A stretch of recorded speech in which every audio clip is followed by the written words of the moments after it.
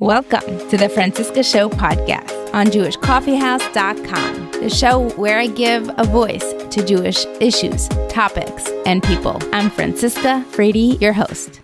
Welcome back to the Francisca Show. Today with us we have Elisheva Liss, a trained sex therapist. I'm actually going to have you tell us a little bit about yourself professionally and religiously so we know a little bit about you. Sure. Hi, I'm Elisheva. I actually like to be very specific. I don't call myself a sex therapist because there is a private organization called ASECT, which is a private institution that certifies sex therapists, and they've kind of monopolized the term sex therapist, and I haven't done their training. So even though I'm a licensed marriage and family therapist, that's my official degree and background, and I ended up with an accidental specialty treating sexual dysfunction. So that's sort of how I ended up in this niche. Okay. Well, it's an honor to have you back on. And I have really been enjoying your posts, your newsletters, and your content that you provide. I find it extremely directed toward our community, and you have a lot of valuable insights. So thank you for that. Thank you. Okay. So I invited you on today specifically to talk about issues pertaining to our community and the war and how it's been affecting us. And specifically, let's start with just telling us some of the issues that have come up for couples and for families since the war have started. Sure. It's not unusual for me to come on a show and a podcast and interview, and I'm not usually so nervous about it at this point. But this time right now in world history and Jewish history and human history, I think has got a lot of us just feeling very on edge, very emotional, myself included. So I'm going to apologize in advance if I get a little emotional while we're talking about this, because I don't know how not to. So that's just sort of by way of, personal introduction. Part of me wants to say that this is sort of uncharted territory, unprecedented, but sadly it's not. This happens every couple of generations. But I think for people of our generation, I don't even know if we're the same generation, but, people who are, younger than, I guess, 75 or whatever, we've not encountered this level of tragedy, I guess, depending on what country you're coming from, because, speaking from a, sort of a Western perspective, what we're dealing with now is gradations of trauma, war trauma. This is not the first or only war going on in the world, but what we've been privy to from a digital perspective, the level of graphic pictures, videos, descriptions, information. As a Jewish community, we're a relatively small nation. And so everybody probably, most people that I know of have, not more than 1 or 2 degrees of separation, certainly from people who are in Israel, but even from people who are affected more directly. So there are these ripple effects of vicarious trauma and worry and anger and sadness, so many different feelings, emotional feelings, psychological feelings, religious feelings, theological struggles that come up for people. And I think a lot of us are just kind of flooding. I think there's just, a lot of thoughts, a lot of feelings, a lot of fears. And I think a lot of it is also compounded by this sort of digital experience that when people go online and, thank God we do have government political leaders who are standing with Israel and acknowledging the truth, but there are a frightening amount of masses and voices and academics out there who are clearly filled with a lot of hatred and propaganda, which I think really, they talk about how when a person has been, God forbid, abused, obviously that's, horrific and traumatic, but something that often compounds the trauma is when the survivor goes and tells someone who's supposed to help them and they are not believed or they're trivialized or they're gaslit. And that just makes it so much worse. And I think that Israel and the Jewish people, I want to be careful to say Israelis and the Jewish people, because there are many non-Jews in Israel who fight for the Israeli army and who stand by, they're Israelis, and they stand with Israel and with Jews. So it's not only a Jewish thing, but obviously most of the people in Israel are Jews and most of the people affected by this world over are Jews. So, but I want to be inclusive, at least in the, as a caveat. But the pushback, the appropriation of language, like words like genocide, which, Jews were a victim of genocide, Palestinians were not. And then, kind of like this hijacking of certain terminology and saying like, no, you're not being abused. We're being abused. Or they're being abused is, I think, creating like another layer of national trauma and national fear about what's going to be, what's going on, who are our friends, who would be marching with like horrible signs and sounds and chants about, terrible things that they want to happen to Israel, to Jews, to Westerners. You're saying lots of important things: the hijacking of the language, the gaslighting the victim, and all these different things that we're aware of on a personal basis for a victim of abuse. But you're sort of translating that onto a nation, onto the narrative that the media and campuses are using and playing. And we're thinking, how can you take what you just saw live streamed by the people who committed those crimes and call them militants, or call them, what was the word? Freedom fighters. Yeah. There you go. Yeah. So that runs really deep. And I heard someone say, I didn't see not one feminist organization stand up and say, we believe you. Women were violated. We have to stand by the democratic entity in the Middle East that actually provides a safe space for women, for the LGBTQ people. There's a lot of that flip-flop happening.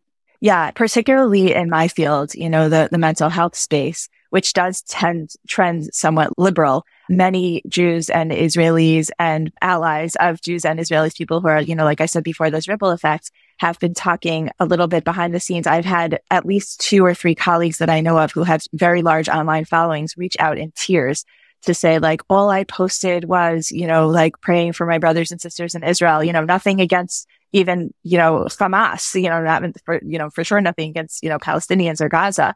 And they got so much vitriol and hate and people cursing them out and death threats. And they lost, not that this matters in the scheme of things, but they lost like hundreds or thousands of followers, which, who cares about followers at a time like this? But it's just an indication of how quickly people are to jump from, the facade of like, oh, we're worried about civilian Palestinians, to what it really, for some people, not for everyone, but for, it really unveils a certain anti-Semitism or Jew hatred, or what, like an excuse to vilify Israel and often by extension, Jews and Jew allies and Israel allies everywhere. There's something that I've heard of. It's called, they call it sometimes the ring theory, but that's confusing because there's also a ring theory in mathematics and in literature. So there's a ring theory in psychology. I don't know who coined this, but it's this concept of the ripple effect, where there's, let's say, the people who are in the middle of, if you picture, let's say, concentric circles, a little dot in the middle with like, bigger circles coming out of it.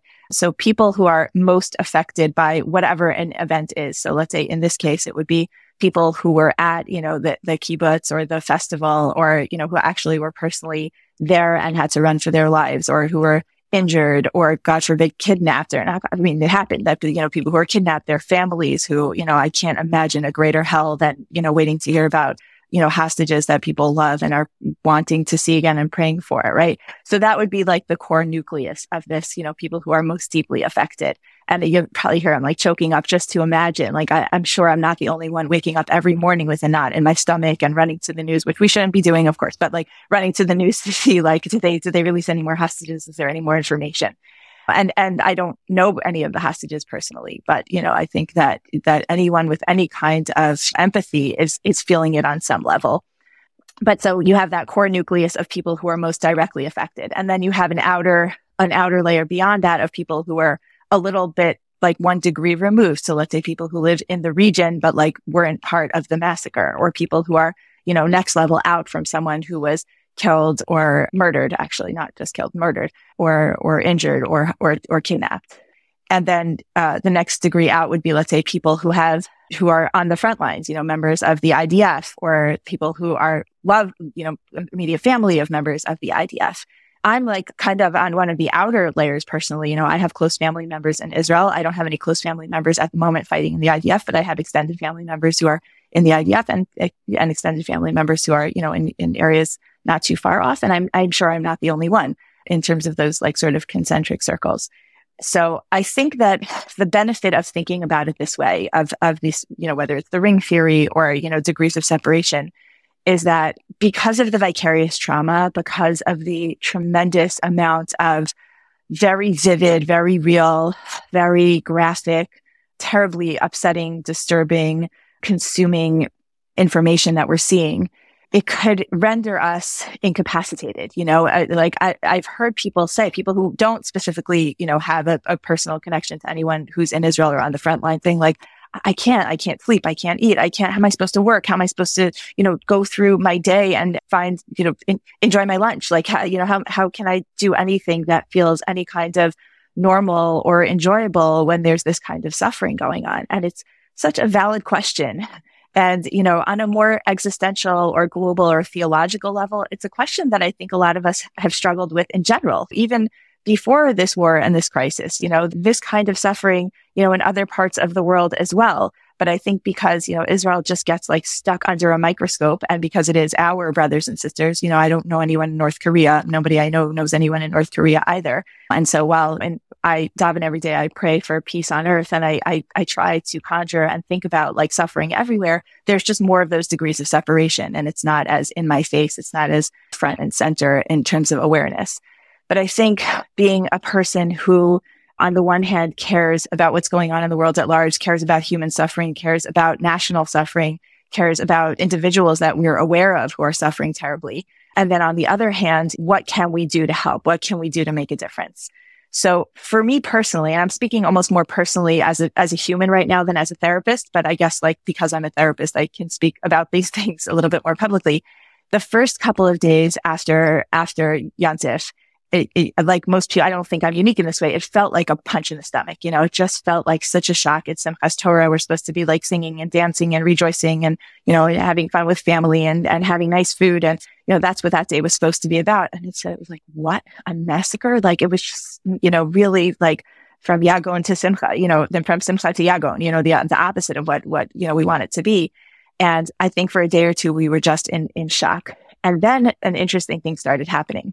We started to get, besides for all the horrific videos, we were getting another genre of videos out of Israel, which was these young, beautiful chayalim making these videos, asking us to daven, to learn Torah, to do chesed, thanking us, how outrageous they're thanking us, for these like little contributions that we're trying to send from afar, telling us, go hug your children, laugh with your children, do that because we can't wait to get back to our children. It gives us chizuk, it gives us encouragement and uplifts us to know that you guys are getting out of bed in the morning, going to shul, going to synagogue, praying, putting on tefillin and tzitzis. And I understand that not everyone can relate. And I think there's a little bit of tension, or maybe more than a little bit of tension around religious messaging at a time like this. It's very sensitive and very personal. And I think there's a difference from when it's coming from soldiers versus when it's coming from, let's say, another personality who might be trying to sort of push the agenda that they anyway like to push.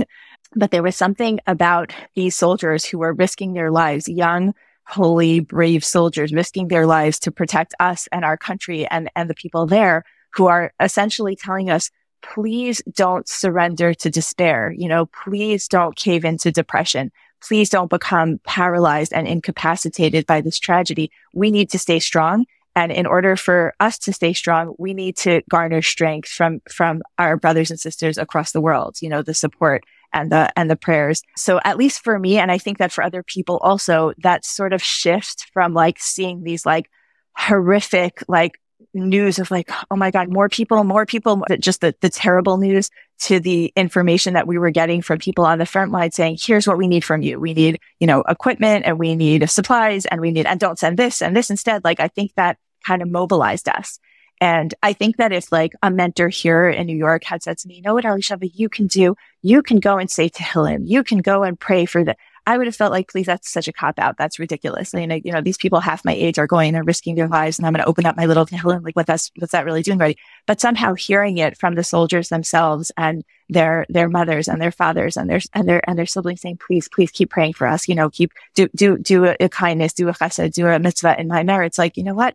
If you're telling me to do that, then that's when I want to go do this. And not that I don't want to do it anyway, but it just hits a little bit differently in that realm. That being said, I also feel like, just because I didn't necessarily intend to go off on this sort of like theological piece, but just because that's where I guess my heart is taking me, I think that in times of trauma and in times of the tremendous anxiety and anger and fear and all the huge trauma magnified feelings that we have, it's not a good time to be judgmental of ourselves and our feelings and our reactions. So there are some people who like throw themselves into doubling down on their spiritual pursuits and religious convictions. And, so the people for whom that is comforting or helpful or meaningful, that's wonderful. And it seems to give a lot of strength to people there too. But there are a lot of people who have the opposite response, and they're really rumbling and struggling in their relationship with God or with observance, either before this or because of this.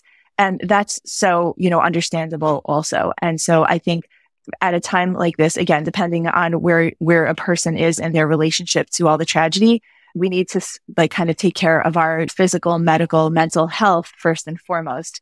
And that I think kind of will allow for people to then take the next practical, pragmatic step and say, okay, what can I do practically? Can I, pack packages to send to people who will need it? Can I volunteer my efforts? Can I make monetary donations? Can I pray? Can I call people I know in Israel? One thing that this hadn't happened by accident. I'm on a listserv of a lot of religious therapists, and they were asking for people to donate time to speak to people, just kind of do free sessions. And I would have loved to do that, but I don't have a specialty treating trauma. And I don't think it's responsible for me to offer my time to do work that I'm not really qualified to do. So instead, I started just reaching out to people that first I started with family and friends, close family and close friends in Israel, and just checking in, see how they're doing. And then I was like, let me just reach out to people that I know in Israel, even if I'm not regularly in touch with them, but I know you're there and we're just thinking of you. And I've noticed that people are very grateful to be thought of. It's just, it gives I was walking on the boardwalk with my husband the other day, and this woman who didn't seem to be Jewish, she's wearing a cross, she didn't seem to be Jewish. She yelled out to us, she said, I want you guys to know I'm praying for Israel. My whole group is praying for Israel. And it made me tear up. And this was just some stranger, on Rockaway Beach. So I was thinking if those little, and, I'm getting messages from non-Jewish colleagues or people that I barely know saying, hey, just checking in. I know you have family in Israel. It means something. Our hearts are kind of cracked open. And so I think we're feeling that. That's something that we can do. Reach out to people that we know who are a little further in on those concentric circles and say, I don't know really what to say, but I'm thinking of you and I'm praying for you. And if you want to talk, I'm here. There's something very therapeutic and very regulating about getting outside of our own head, our own stomach, our own feelings, and connecting with other people, whether it's in a way to contribute or just say how are you holding up? Yeah, this is so hard. And kind of talking, giving each other strength, giving each other kind of encouragement and empowerment. I think makes a lot of, movement is good. Movement is good for us as opposed to sitting with the pain. Yeah. So I'd like to transition to our second topic for today, which is many of us have children, and some of them are older, and some of them know a little bit about sexuality. Some don't know much. And we could either decide we're shielding them from everything, which is probably impossible because they can be exposed to information on the school bus or friends or just hearing the adults around them talk. How do we, and I saw you talk about that in one of your blog posts, we want to preempt the introduction of sexual violence. We want to introduce sexual pleasure or the healthy sexuality before they are introduced to sexual violence, in order not to skew their perceptions and not to damage, that healthy innocence that we would like to preserve. So can you share some of your insight on this? Yeah, sure. I think you're referencing that email. I send out a weekly email. I guess I should double back a little bit on the work that I do. We had touched upon this at the beginning, is that, first I started doing, kind of couples work because that's what I was trained to do. And in the course of my couples work, I was taught to assess a couple's sexual relationship as part of the learning about a couple and seeing what's working for them and what's not. And then that kind of snowballed into learning how to treat couples that are struggling in their sexual relationships. What that led to fairly quickly was when I would go to give talks on educating grown-ups about sex, because, they hadn't been properly educated as kids, because most people aren't.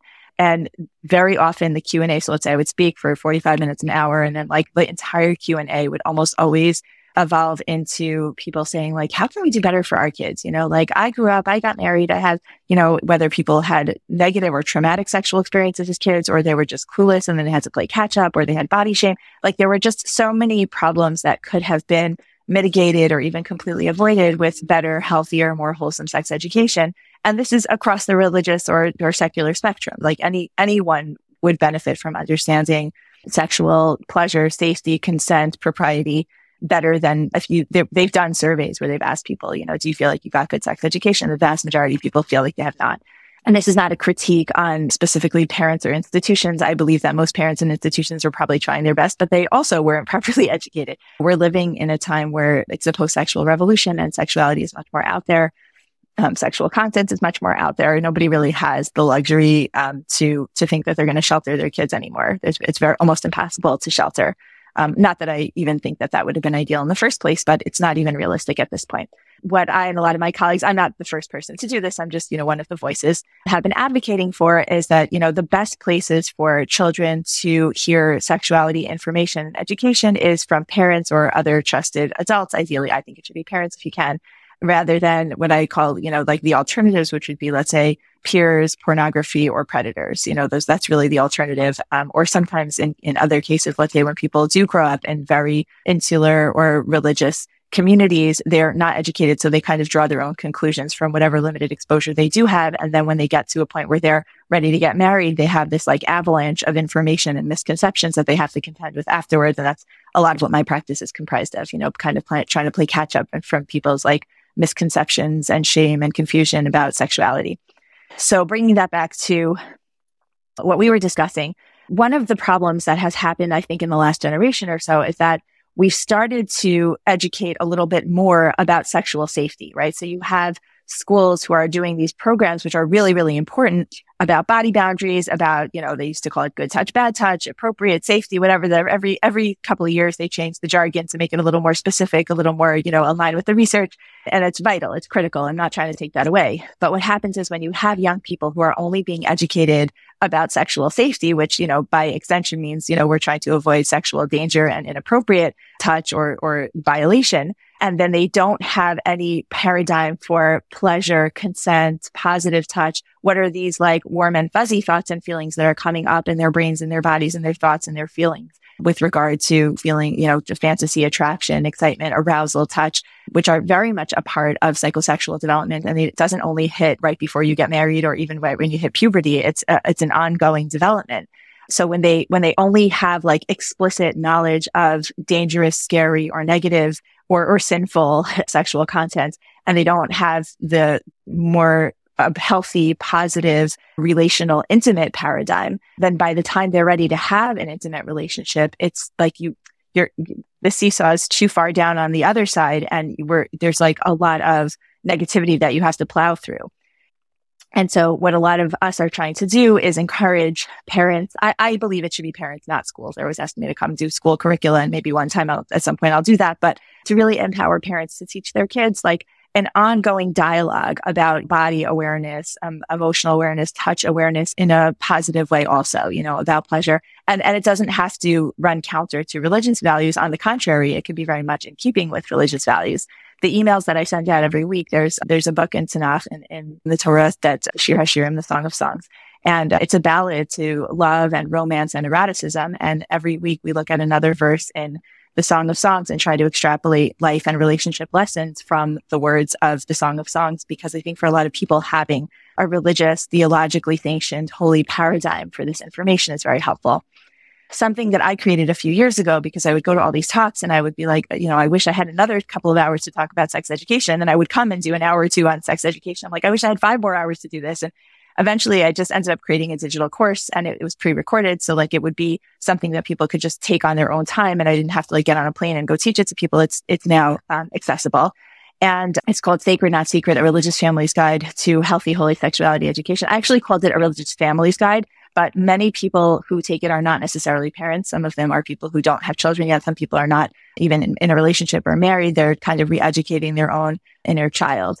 And the reason that I'm mentioning it is because I did a campaign once this war broke out. I was trying, we're all trying to think in our own ways, like, what can we do to help? How can we make a difference? I'm like, here in New York, I don't have like a gun to go and protect people and save. I wish I could like roll up my sleeves and do something meaningful in Israel. And we're making donations and we're praying and we're doing all the things that we can do. But this is something that's of mine that I could give. So I created a code to reduce the price of the course. And also we're donating the proceeds from the course to various causes in Israel that are attending to the injured, the traumatized, the displaced families, like everyone who is affected by this war. So if you want, we can put it in your show notes, but I could just tell you, if you go on elisheva.com, the course is called Sacred Not Secret. And the code is AC because it was from the affordability campaign. I sometimes run an affordability campaign. It's half the rate, and then the proceeds go to Israel. So that's just, I feel like it helps on two prongs, meaning it gives those of us whose kids are being exposed to these horrific rape pictures and videos and information, a paradigm to be able to start educating our kids in a more wholesome and positive way about what good and healthy and loving intimate sexuality is, so that we don't have to turn a current trauma into a future trauma, and also raise some money for causes in Israel. And I also have a code for families in Israel to be able to take the course for free, which is not something I usually do. But if there are parents or educators or, individuals in Israel who would like to take the course because they want to know this or as a distraction for what they're dealing with, they should reach out to me via my website, and I will give them a code to enter to be able to take the course for free if they're in Israel. That's so beautiful. How do you tell your 13-year-old daughter who is hearing the word rape, how do you explain that in a lechatchila way? So to me, the idea that a 13-year-old has never heard the word rape is very, very, very busy. What age? Right. It's very, very would you introduce that? Right. So that's probably the single most common question that I get asked, at lectures or in emails or whatever. At what age do you start teaching sex ed? And my answer is at every age. So when it comes up in their life, that's when you introduce it. Yeah. So, no, I mean, yes, not rape, but when the question comes up or if something relevant comes up. Yeah. So there's kind of different ways that it could come up, meaning that your child could come across something that they read or hear, or the example that I often give in talks is you're walking in Central Park and you see two people making out on a park bench and your kid says, "Oh, what are they doing?" There are plenty of opportunities that come up. I mean, even just now, this morning I was reading the Parsha, and Avram was worried that Sarah was going to she did get kidnapped. What did Paro want to do? What does Rashi say happens? He wouldn't be able to have sex so he wanted to rape her. And I think in every single Parsha in Bereshis, there are opportunities, a lot of them even in the Pshat, and certainly there's a lot of Rashis, opportunities to talk about sexuality, both pleasurable, loving, intimate sexuality and violent sexuality, Dinah and Shechem and Sodom and more. And this, Sarah getting kidnapped. And so we want to make sure that our children's first brush with anything sexual ideally isn't negative. But for example, and I go through, one of the lessons in the courses goes through at different ages, different opportunities to teach, a funny analogy is if you're a person of faith, right? You believe in God and you believe in Torah and you want to teach your children about God and Emunah and a relationship with Him and prayer and Shabbos and kosher. Imagine if someone said to you, at what age do you teach your children about Judaism? It would be a funny thing to ask a religious person. It's all the time, at different, it's permeated. Now, sexuality is a very specific, big, scary word for a lot of people, but sexuality is so much more than, how you make babies or intercourse. It's the whole gamut and spectrum of love and eroticism and touch and fantasy. And there's sort of a lead up that goes to that. When we talk about how important it is to hold babies, that newborn babies need skin to skin contact, people who go to NICUs and make sure that those babies get held, we're priming those nervous systems for touch to be a form of connection, of ability to thrive, of feeling cared for and loved and nurtured. So it's not sexual, God forbid, that would be very inappropriate for a baby, but that's laying the foundation. When we teach children, when you see people who work in preschools and they hit and say, "Oh no, we keep our hands on our own bodies. Hands are for hugging and we ask first before we hug," we're teaching consent. If the 3-year-old wants to kiss her little baby sister, right, we say, "Does it look like she likes that? It looks like she's crying. She doesn't like that," right? We're teaching them about respecting people's body boundaries, and we're teaching them that a kiss is supposed to feel good. It's not supposed to feel bad. We're not supposed to make someone receive our kiss that we want to give them because it's for our pleasure. We want to make sure that they're enjoying the kiss that we're giving them, right? There's thousands of moments in the lives of our children where we're probably already educating them towards healthy, relationships, love, connection, touch, intimacy. I have these kind of cutesy word plays that I like to incorporate in the course and some of my talks. But the word in Hebrew for touch is lingoa, nogea, right? People say shomer negia, right? Touching. The word, it's actually in the Parsha, nega means an affliction, a pain, something that hurts. It could be touch, could be bad. It could be painful, but also the same letters spell oneg or ta'anug, which means pleasure. Touch could be painful or it could be pleasurable depending on how it's used. Even let's say the word nishika, which means kiss, and the word neshek, neshek means artillery or weapons. So the same thing, this energy that we have, Freud talks about this also, the energy that we have to reach out and make contact with another person. It could be violent or exploitative, God forbid, or it could be one of the most powerful forms of connection. And there's not any one age where you teach children about appropriate touch or inappropriate touch, about love and connection and what touch can and can't and should be. It happens in many different conversations, iterations, experiences that we have over the arc of our years of parenting the children. So to me, it feels like very b'diavad for a 13-year-old to not have any framework for, but I will say, like, and I don't mean this in a judgmental or canceling kind of way. If someone's listening to this and they have a teenager who's not yet educated, it's not too late. You can just start now and you don't have to reinvent the wheel. I have my course, but if digital course is not your thing, there's books and I have on my website blog posts and other materials, some free content and some recommended other content that you can go to. And I think this is just like, it feels almost like a weird thing to be talking about in a time of crisis. But if we look at it the same way we look at like the more expansive view of, what can we do other than curl up in a ball and cry and just feel like, oh, this world is so scary right now. What can we do to help people in Israel, to help people on the front lines, to help people who are actually grieving for people they know, and to help build a stronger, more resilient, more empowered, more connected nation and future. So this is one of the things that I believe very strongly. I don't know if we'll have time to get into this, but if anybody wants to sign up for the emails, also through my website, elisheva.com, there's a pop-up bubble and you can put in your email address and you'll get this free content. It comes usually every week. Another thing that people are finding is that they feel very weird or guilty about being sexual, being intimate with their own partners at a time that like we have couples who are separated because one of them is off fighting or one of them is in the hospital recovering from a wound, or, just kind of, there's like this survivor guilt, and it's so understandable. And so, I think empathetic.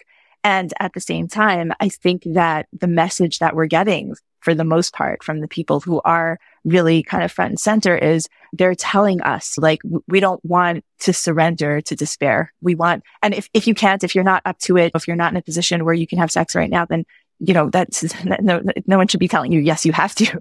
But if it's something that you want, if you want to reach out for that comfort, for that connection, for that, even just hold each other and cry on each other and talk about it. And then if that leads into more intimate lovemaking, please don't feel like you're doing something petty or wrong or selfish. The best antidote to trauma, to pain, to hatred is love, is connection, is resilience. And is keeping as many people as we can feeling bolstered by the resources that we do have. And I think we're seeing on a national level, one of the things that to me at least is feeling a little more hopeful is seeing the tremendous amount of connection and love and support and contribution that's going on worldwide and nationwide from Jews of all kinds of, walks of Judaism and secular people and Christians and, people coming together to take care of each other, because the good people of the world have to look out for one another, have to connect to one another, have to share love, have to strengthen each other, and touch and love and intimacy are one of the ways that we can keep strong in that way. Yeah. I'm just going to revert back a detailed question. Child, when you're introducing concepts of violence and war to your children, I don't know if graphic, but how scary do you want it to sound? Do you want to give them a very part of, like, I remember my daughter came home from school, she's 6, and she was saying they had a surprise war. So she focused on the surprise. The war part didn't resonate. And she was saying it like, oh, in Israel, there was a surprise war. And then I sort of like said, do you know what a surprise war means? It's a war that we didn't know about. It was surprise. It's not a good surprise. So that's when things started to shift. And I would like to know how, do we want to scare them? She did realize that this is something scary and something we don't want. Yeah. Do we wait for them to ask for that information? Do we present it in a very par way, waiting for them to pick up on things? Or do we actually try to instill a little bit of seriousness and fear into them, trying to drive down the point? It's a really good question. I'm always reluctant to publicly answer questions that are a little too specific, because our relationship with our kids, our relationships with our kids are idiosyncratic to the kid and to ourselves and to the context and what are they, our communities and the schools and their temperaments. I think that we do see, even before this, an epidemic of anxiety in children nowadays. And so I would never want to promote the idea of instilling more fear in kids than they're already going to pick up on from the world. That being said, I completely understand why you wanted to correct this feeling that you got, that your daughter heard that, like, oh yeah, surprise, something fun happened in Israel. It's a party, obviously, like that was, not information that was going to be helpful for her to, at some point it was going to crash down on her that's not what happened. So you needed to correct it. In general, I think that whenever we're teaching our children about something having to do with safety. So for example, like when we teach our kids to put on a seatbelt in the car, I don't think that we need to be teaching little kids or even older kids about how gruesome a car accident is when a person's not wearing a seatbelt. Like, I don't think that's necessary. If a kid doesn't want to wear a seatbelt and then we're like having to engage with like educating them a little bit more, than the matter of fact, okay, we need to put on our seatbelts, then I think we can talk about, it's important to stay safe because if we don't wear the seatbelts and the car crashes, then somebody could get hurt. We don't want people to get hurt. And the seatbelt will keep you a little bit safer if the car does bump into another car. It kind of like we want to stay in the tone of our voice and the tone of our language to be calm and reassured, even though we may not feel calm or reassured ourselves. But, for the children, we want to try to keep it as stable as possible. Stable doesn't mean sheltered. We can give them the information and saying, there's some bad people doing mean things in Israel. And, we're going to dive in. We're going to pray for them. We're going to write nice letters to the soldiers to thank them for working so hard to try to keep people as safe as they can.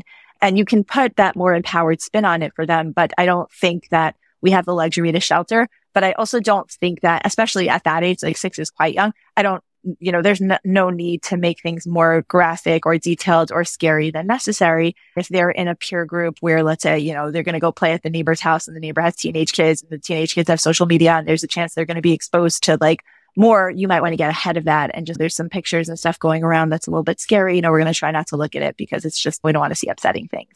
But if they do, then you have to deal with it. It's very specific to the child's temperament. Even for adults, I know for myself, I'm trying to be really careful not to, click on too many pictures or videos because for myself, as it is, I'm very sensitive to that. And a lot of crying, a lot of feeling, and I don't need any more. Like I don't need proof. There's this bizarre thing of people needing to see, horrific videos and images to believe that these atrocities are happening. I'm not the audience who needs that. You're probably not the audience that needs that either. I think that arguably we need those out there for all the people who are the Holocaust deniers of 2023. But that's not our children. So I think that depending on where a person's leaning, adults and children, sometimes we need to make it a little bit more clear and real for people. And sometimes we need to kind of turn down the volume on it if it's getting to the point that we're being affected by our ability to function in a way that is helpful to the people in our lives and to the broader communities and global community that we can help. One last thing I wanted to ask you, and this concerns the people in Israel, families in Israel, mothers with children, perhaps whose husbands are out fighting. Mothers have been posting how they're getting a deja vu from the COVID times of being stuck at home for who knows how long. Yes, they are. What are some of the tips or, words of encouragement that you can share for these wonderful brothers and sisters? You're talking about people in Israel? People in Israel, yeah. So when you reached out to me to do this episode, I almost said, let's skip it because Tali Rosenbaum and Rabbi Scott Kahn had put out a really excellent episode on what I thought would be a similar, but I don't think it ended up being similar. I think that you could listen to both of them and there's not a whole lot of overlap in the end. Part of my hesitation about talking about this is that I feel like, who am I to talk about this? I feel like we should be amplifying voices of professionals, therapists, rabbis, rebbetzins, like leaders in Israel who are on the front lines psychologically, spiritually, for real, actual front lines there. And so I would encourage people to listen to their episodes. I think they did 2 episodes on this topic because Tali gave some really, really practical advice as a trauma therapist who lives in Israel and has seen, unfortunately, a fair share of Israel specific type of trauma. That being said, I do something that I'm really grateful for and proud of is I have a daughter who's studying in an overseas seminary this year, a post-high school program. And generally the seminaries and the yeshivas, like their program is all day learning and maybe like 1 or 2 days a week or afternoons of volunteering, chesed. And the seminary that my daughter is in, I'm happy to say what it is, Tiferet. And they've sort of like regrouped. And my daughter and her friends are kind of getting up in the morning and going out to help families. Everybody's being called up. And they have this extra manpower. And so I think it's really great to know that people are being mobilized this way. And so if anyone out there is listening and they're a parent the household is down one parent because of the war and you could use an extra pair of hands, maybe reach out to some of these yeshivas and seminaries and see if you could get people to help you and volunteer and, an extra pair of hands with the kids to entertain them, to play. The seminary also ran an event for displaced families from the South. And, just to spread a little cheer for some of these kids who are traumatized. And they posted this on their social media so I could share this. One of the moms came over afterwards and said, this is the first time in a week that my child let go of me, because they ran like a little carnival for kids who were displaced. These kids are terribly traumatized. So reach out for support, reach out to your neighbors. If you're a parent of young children and you have a neighbor with, teenagers, see if the teenagers can come help, if you can offer, I don't know if you want to pay or see if they can just do it as a favor or whatever. But this is not a time to stand on ceremony and be proud. I think this is a time where people are tripping over their own feet, trying to figure out how they can be helpful. I wish I had more practical advice for the young parents who are home with kids who are not necessarily always going back to school right away. There is definitely stuff out there. But yeah, I think this is just a really difficult time. So if you have support, reach out for support, reach out for institutions and organizations around, because there are so many people who want to help in so many ways. There's a lot of manpower. There's a lot of money. We have to allocate it properly. Hey, thank you so much, Elisheva. This was really valuable and educational, and some of your initiatives are so beautiful and generous. So thank you for the work that you do. And hopefully by the time we release this episode, some of the advice will not be needed anymore. That's Amen. Thank you for reaching out and for offering to do this interview. And yeah, like you said, I hope this will be obsolete very, very soon, and we should hear only good things, better news, and everyone should just heal from all this. Thank you for listening until the end. Make sure to check out the other podcasts on the Jewish Coffee House Network. Participate in the Blue and White Unity campaign. The information is in the show notes. The short version is take a picture of yourself wearing white and blue, or a video of yourself singing or playing a Jewish song or an Israeli song, and then upload it to the bluewhiteunity.com website. You can also share it on your social media. Make sure to use hashtags BlueWhiteUnity and wear blue and white. I'm also looking for volunteers for future episodes. So if you have ideas, please keep reaching out. I also love hearing your feedback. And stay strong, take care of yourself, be kind to others, and see you next week.